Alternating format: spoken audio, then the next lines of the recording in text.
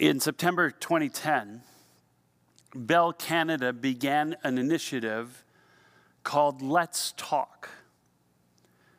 And they did it, they did it for marketing reasons, but they did it because of a concern that had been growing in the organization about the data around mental health issues that just wasn't being talked about either in informal or in formal environments. And so they launched a campaign that is now, this year, was in its 9th year of raising awareness and raising money to promote destigmatization, to promote care, to promote research and workplace safety around issues of mental health because of how prevalent the issues are in our culture.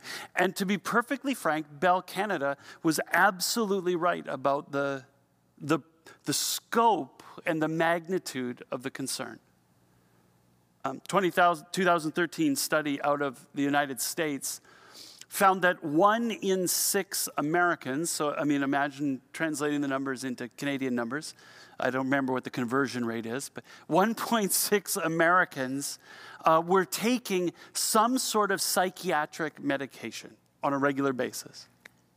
12% of Americans taking antidepressants, 10% of Americans taking anti-anxiety medicine, and about 1.5% of Americans taking antipsychotic medication.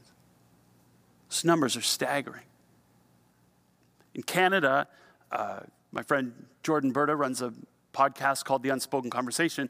On the podcast, they said that in Canada, more recent numbers say that 1 in 5 Canadians is affected by issues of mental health. 1 in 5. So just take a minute to think about what that means, right? Look up and down your row for a second. 2 people on this side and 2 people on this side. That's how small the circle of mental health concern is in Canada. That's how far you have to travel to find somebody who struggles with mental health issues. And so here's the thing. Why don't we talk about it? There was a reason that Bell Canada called their campaign Let's Talk. There's a reason that Jordan called his podcast The Unspoken Conversation. It was to inspire conversation around these issues because of how desperate the need is. And the reason we don't talk about this issue, or these issues, we're talking about basically everything from depression and anti-anxiety to ADHD to OCD to bipolar to even schizophrenia, the whole range of mental health issues. The reason we don't talk about them is because the way we stigmatize what it means to suffer from mental health concerns. Which is why I thought, as I was processing this conversation, how we would have a conversation about mental health and faith, why I thought that one of the best places that we could start in the Bible looking at this conversation is with the story about Jesus that's found in the Gospel of John, chapter 9, starting at the very beginning, where it says this. In John chapter 9, verse 1, it says, as Jesus went along, he saw a man who was blind from birth. The disciples asked him, Rabbi, who sinned, this man or his parents, that he was born blind? So in the context of the gospel, Jesus is just leaving the temple, probably through the south gate. And as he passes through the south gate of the temple, he finds a man sitting just outside the temple gate by the side of the road, and he's begging for money. Because in the ancient world, if you had a physical disability, you could not work. And the only way that you could support yourself and your family was from either the support of, family, friends, relatives, and so on, or you had to beg for money. And Jesus comes across this man by the side of the road, and he's begging for money. And the disciples see this man who's born with blindness. Text doesn't say how they knew that. Maybe Jesus engaged him in a conversation. And the disciples' instinctive response is to ask the question, who sinned, this man or his parents, that he was born in this condition? They're playing into a common stigma in their own culture. That somebody born with a disability such as blindness was somebody who was experiencing the consequences of sin. And so if this man had been born blind, then either this man or his parents had sinned. Now, it's an interesting question to ask, how a person could be born with a condition as the result of a sin that they had committed prior to being born. Well, in order to answer that question, some of the rabbis would say that it was possible for a fetus to sin in its mother's womb. Or other rabbis said that sometimes that fetuses could be guilty of the sins committed by their parents while they were still in the mother's womb. At some rate, at any rate, somehow there was sin in the life of this man or in the life of his parents that he was born in this condition. The rabbis, some of them used to say that when you see somebody who is blind, praise God for being a righteous judge who justly punishes sin. I used to think the question, who sinned, this man or his parents, was sort of a naive, innocent question of curiosity. It's not. It's a deeply judgmental question of stigmatization. They are blaming and shaming this man for his physical condition. And I think with a great deal of sadness that is exactly the condition that hangs on the conversation around mental health, both in our culture and our church. In our culture, we have this sort of disposition that we have adopted. The people who struggle with mental health concerns are somehow less than people who have undiagnosed, who don't struggle openly with mental health concerns. That those who are not clinically diagnosed, and I should say, by the way, at the front end of this conversation, that I am not diagnosed with a mental illness of any kind. And so I have this conversation. I want to have it very carefully and very sensitively as an outsider looking in, having walked with loved ones and parishioners and family members and friends and so on through their own concerns. I just want to be open and upfront about the fact that I haven't been diagnosed with anything myself. But we tend to consider people who have been diagnosed with mental health concerns as like somehow weak and unstable. We are, strong and stable emotionally and mentally, and they are like crazy and insane. In the church, it can be even worse. Because in the church, sometimes we layer on the issue of sin. And we say that people who struggle with mental illness of some form or another are actually bringing it upon themselves by the sin that they've committed in life. Some people would look at somebody struggling with anxiety and saying, you're sinning against the Lord because you're worrying. And Jesus says to trust him, stop sinning with your worry. Or some people look at folks with frustration and say, well, that's just selfishness. If you stop being consumed with yourself, you could be free from your depression. Or someone with ADHD, you just lack self-control. Sometimes we pile stigma onto the conversation by the way we use the language casually as a punchline for our own life circumstances, right? Did you see the traffic yesterday? It was insane. Right? J.A. Happ got traded from the Blue Jays. I'm so depressed, right? Oh, no, don't stack my dishwasher. I'm really OCD about how we put things in there. No, you're not. And in fact, when we use language like that as a punchline, I talked about this last week with language about addiction. When we use language like that as a punchline, we strip people of their dignity. I think all of that kind of talk, I said this last week, should go into the same bin as you're retarded and that's gay. Like, we just don't talk like that.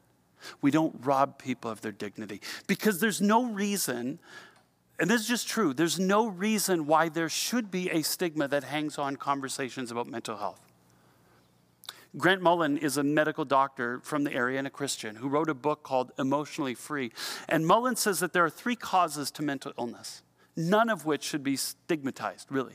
He says, number 1, there's like physical causes, chemical causes. Mental illness, in part, is a chemical imbalance in the brain that prevents our brains from functioning at peak performance. So none of our brains function at peak performance, but it's a chemical imbalance that interrupts brain function.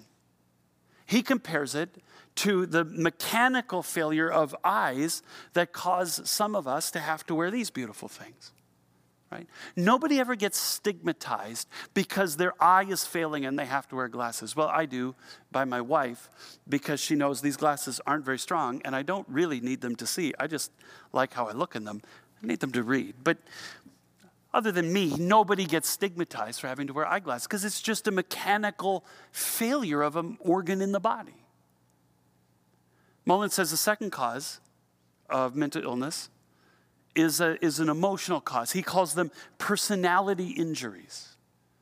That all of us have experiences in our lifetime that are negative, that are difficult, that are hurtful, whether, inflicted on us intentionally or unintentionally, whether we know about them or not, that leave emotional scars on our soul that can be the cause of an onset of mental illness. When my wife was much younger, she blew out her knee bouncing on a trampoline. When she landed on the mat, a friend kicked her legs out from underneath her and just shredded her ACL, blew her knee out. It was misdiagnosed and she lived without an ACL for years. She was unstable. She literally used to fall down the stairs because she could barely at times put weight on the one knee. Nobody stigmatized my wife for having an injury that somebody else inflicted on her. Mental illness, no different. Mullen says the third cause, it's physical, it's personality or emotional. Third cause is spiritual. That we live in a broken and fallen world that is filled with evil, with things that just shouldn't happen. That sometimes people of faith and people without faith are targeted by the enemy. Sometimes our mental illness can be caused or made worse by sinful choices that we make. They could be destructive consequences of sinful choices. And even then shouldn't be stigmatized because we all make sinful choices and we all suffer the consequences. So the way I think about it is this. In 2007, my mom suddenly began to notice that she didn't communicate as well as she once did. She could know what she wanted to say, but her lips just wouldn't form the words, or she couldn't come up with the words, or she would try to say what she was going to say and her tongue would conspire against her and she would just utter gibberish. She thought she was having a bunch of mini strokes, but when she went in for the CAT scan, they discovered that she had a brain tumor called glioblastoma melanoma. It's genetically caused and it was sitting on the language center of her brain. And it ended up taking her life a year later. The interesting thing is nobody ever judged my mom or blamed her or shamed her for the fact that her brain was not functioning at peak performance. I mean, maybe some people said that she wasn't healed because she lacked faith, but we know that that's just wrong, so we ignored them. The point is this, that there is nothing about somebody having mental health struggles in an ongoing or periodic way in their life that ought to cause anyone else ever to judge or blame or shame them, because it is a perfectly natural part of what it means to be a human being in a fallen world where sometimes people get sick. And truth be told, according to the story in John chapter 9, whatever ways in which we find ourselves, our bodies being broken in a world that is fallen, that is not ever intended to be the end of the story. In John chapter 9, verse 3, Jesus responds to the disciples. This is what he says: neither this man nor his parents sinned, but this happened so that the works of God might be displayed in him. Jesus, first of all, debunks the stigmatization. He says there's no reason to judge or blame or shame. Nobody's a sin. There's nothing wrong with this person.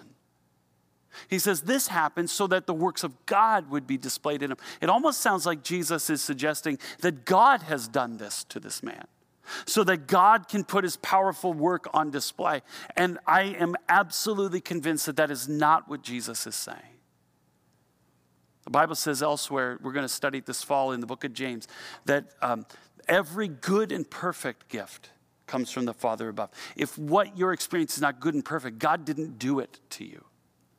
right? I think about 2 Corinthians chapter 7. This is another text that we're going to look at in the message. But in 2 Corinthians 7, the Apostle Paul is talking about his own experience. He says, therefore, in order to keep me from becoming conceited, I was given a thorn in my flesh, a messenger of Satan to torment me. Paul describes this very uncomfortable, undisclosed condition that he lived with in an ongoing way, day in and day out. And he says this condition was such an affliction to me, but what does he call it? Does he call it a messenger from God? He doesn't. He calls it a messenger of Satan. The affliction is the product of evil, not what God is doing to him. God will use that affliction in Paul's life, it says, to keep him from being conceited. God will use that affliction to instill and to grow a sense of humility in Paul. But Paul does not blame God for his affliction. He says, this is a messenger of Satan in my life.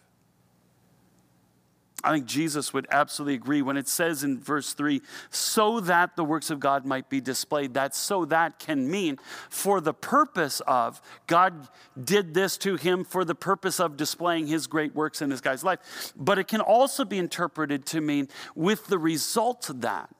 This man, no one sinned that this man was born blind, but he was born blind, and the result will be that God's majestic works will be put on display.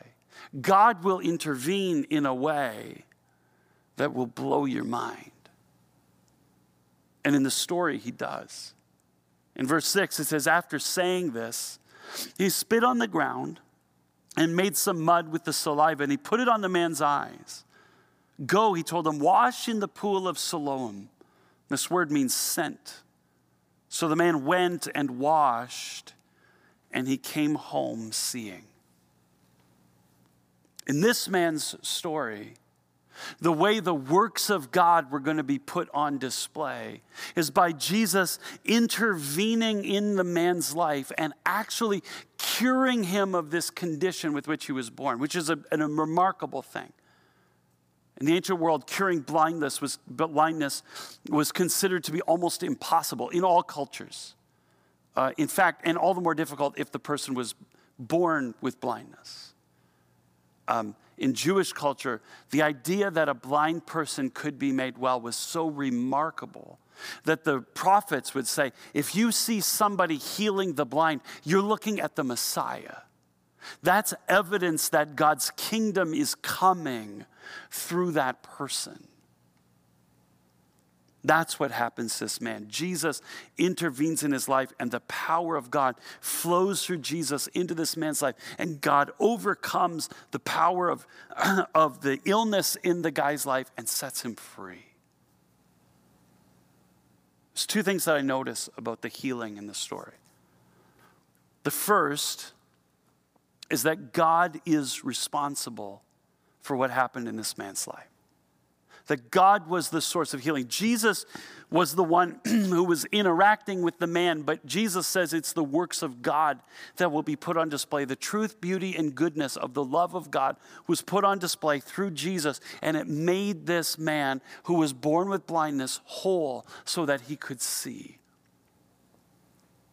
Grant Mullins says it only makes sense that if one of the causes of mental illness is a spiritual cause, that the solution or the inverting of mental illness into mental health is also going to be a spiritual solution, that God must be involved, that all healing comes from God. Every good and perfect gift comes from God.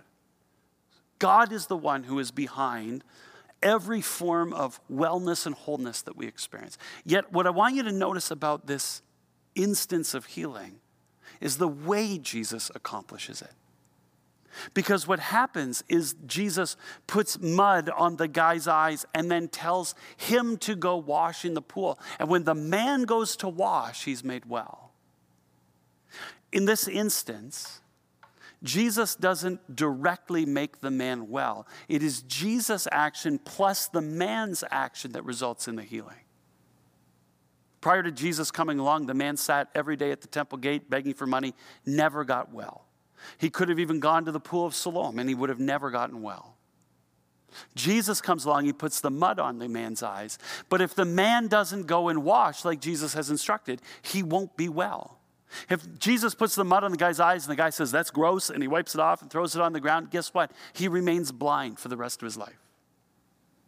It's Jesus' action plus the man's action that creates the wellness.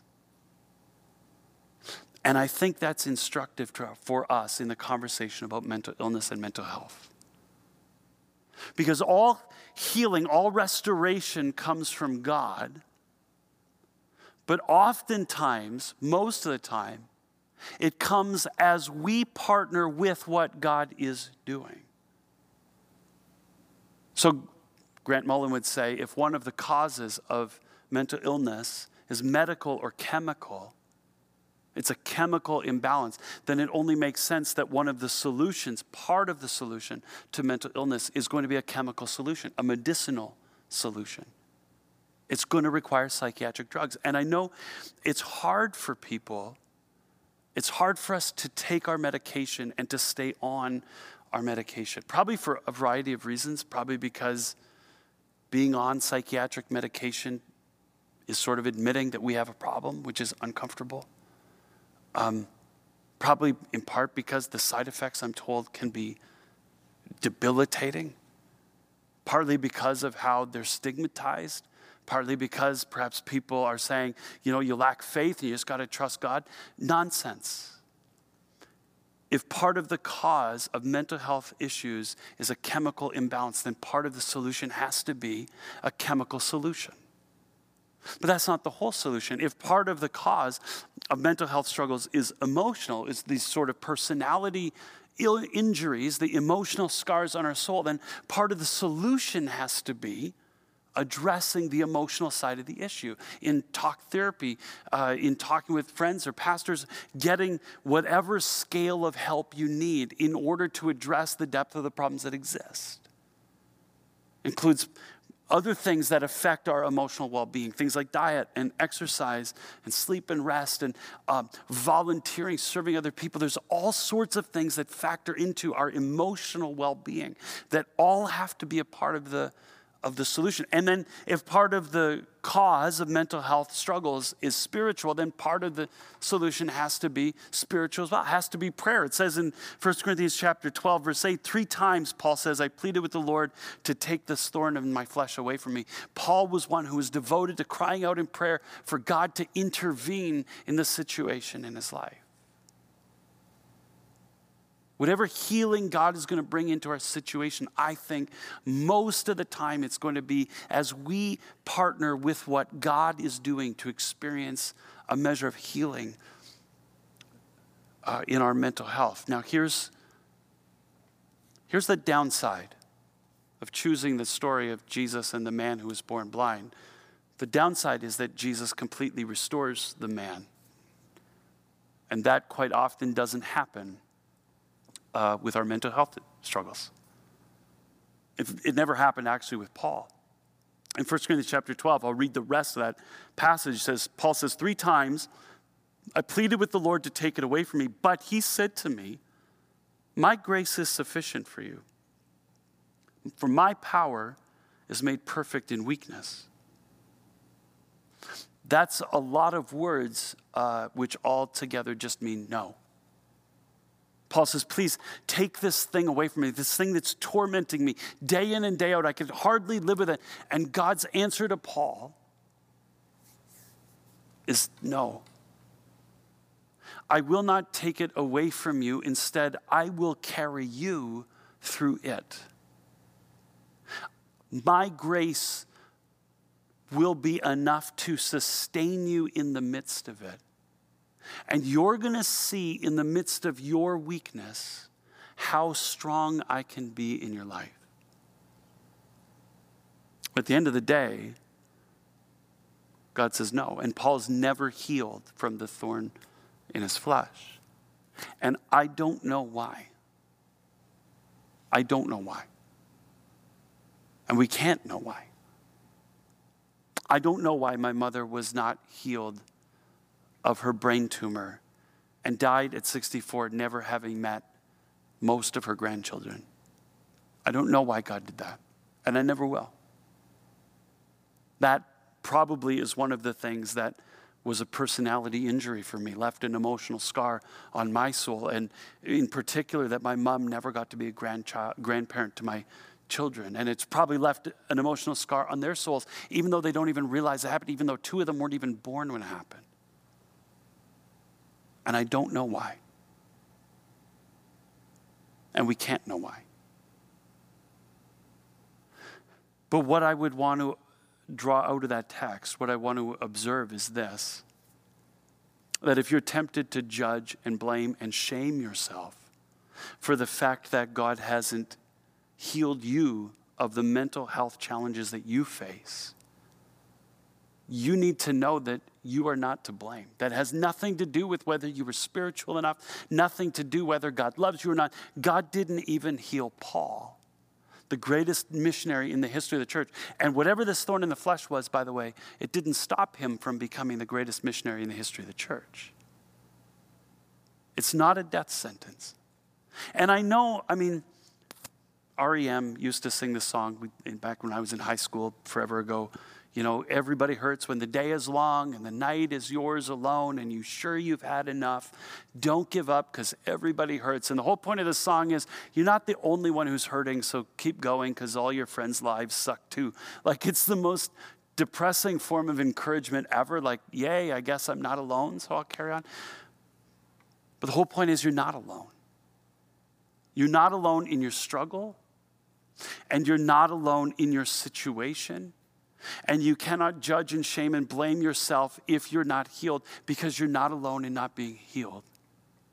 God doesn't love you less. God does not withholding healing because he's mad at you about something. There are just times when God chooses to not restore.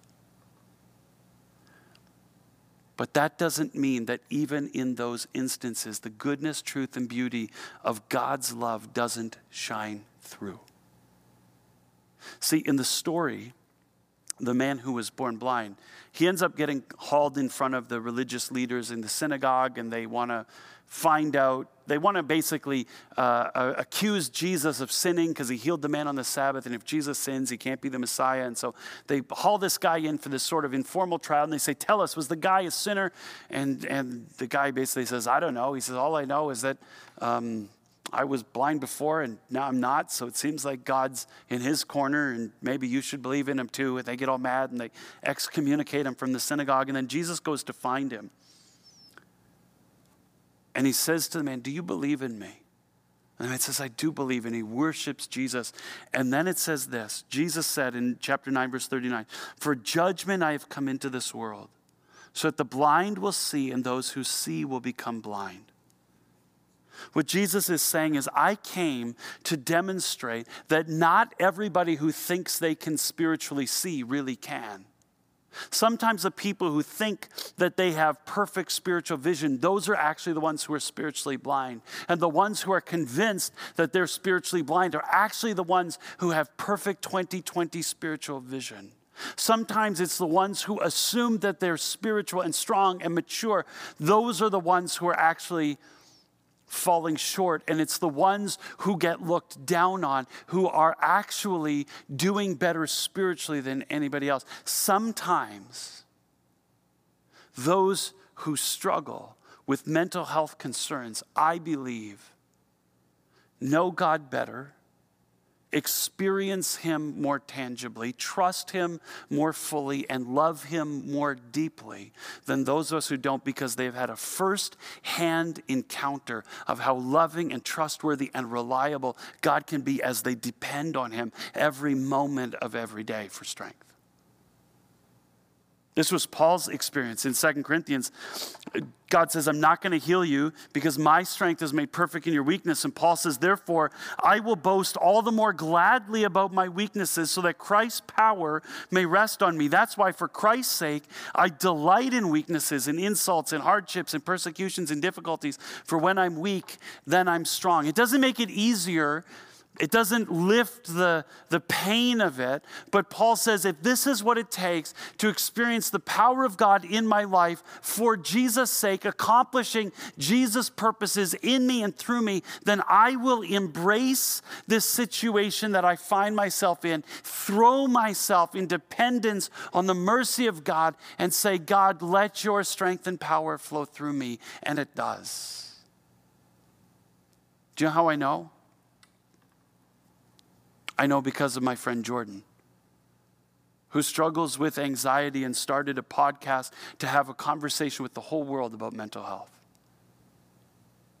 I know because of my friend John, who battles depression, and so he hiked the entire Bruce Trail in 5 24-hour hikes to raise awareness and money for those who struggle with depression. I know because of my friend Sal.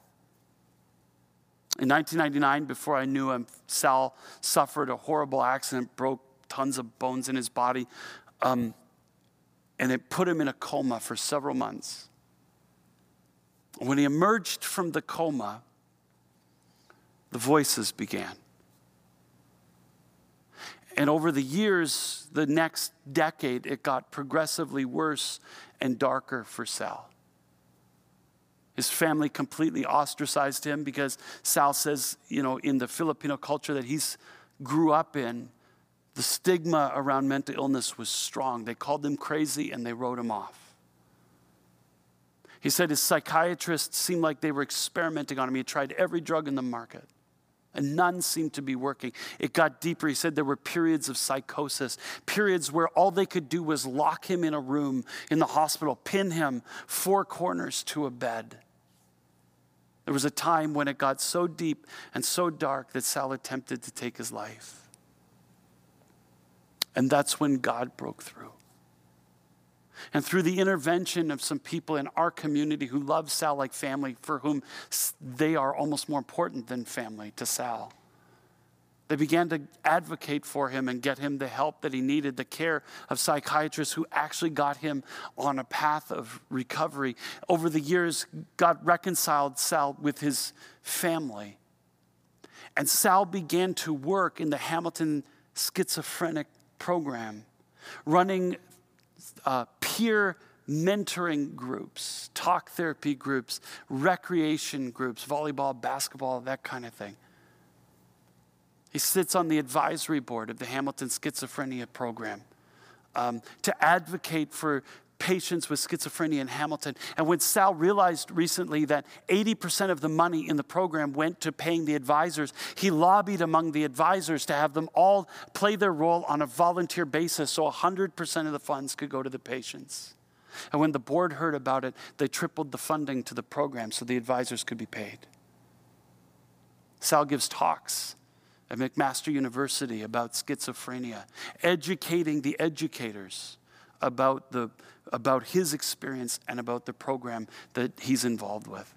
And in 2016, Sal won the Leona Wallace Award, I think it's called, for those who advocate for mental health awareness and wellness in Hamilton.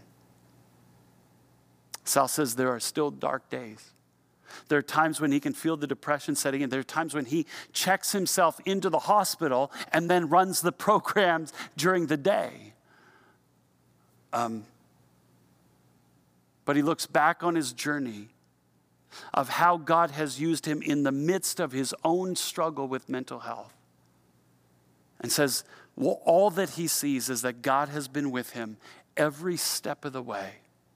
That he trusts God 100% with his life because of the miracles and the prayers that he's seen answered as he's thrown himself in utter dependence on God, because Sal told me this week that he knows in the core of his being that though at times his mind is weak, it's then that God is strong. Maybe you're not there yet, and that's okay. There's no reason to blame or shame or judge yourself because you're still on the journey. My only point is to say there's hope. That even in the midst of the struggle, even as God chooses sometimes to not fully heal and bring restoration in the lives of people who struggle with mental health concerns, He is still strong and at work, doing in you and through you, putting the goodness, truth, and beauty of His love on display in and through your life in ways that only God can if you choose to lean into Him. Let's pray together. Father, we are fearfully and wonderfully made. Our brains are a marvel. Probably the most amazing thing in the universe. But the most amazing thing in the universe is the way that you live in those who've put their faith in you. And the ways that you put your truth, the truth, beauty, and goodness of your love on display of the lives of those who will learn to lean fully into you. Would you teach us, God, all of us, whatever the nature of our struggle, would you teach all of us to lean into you for Christ's sake, so that you can do in and through us what you want to do for Jesus' sake in the world. And it's in Jesus' name that we pray. Amen.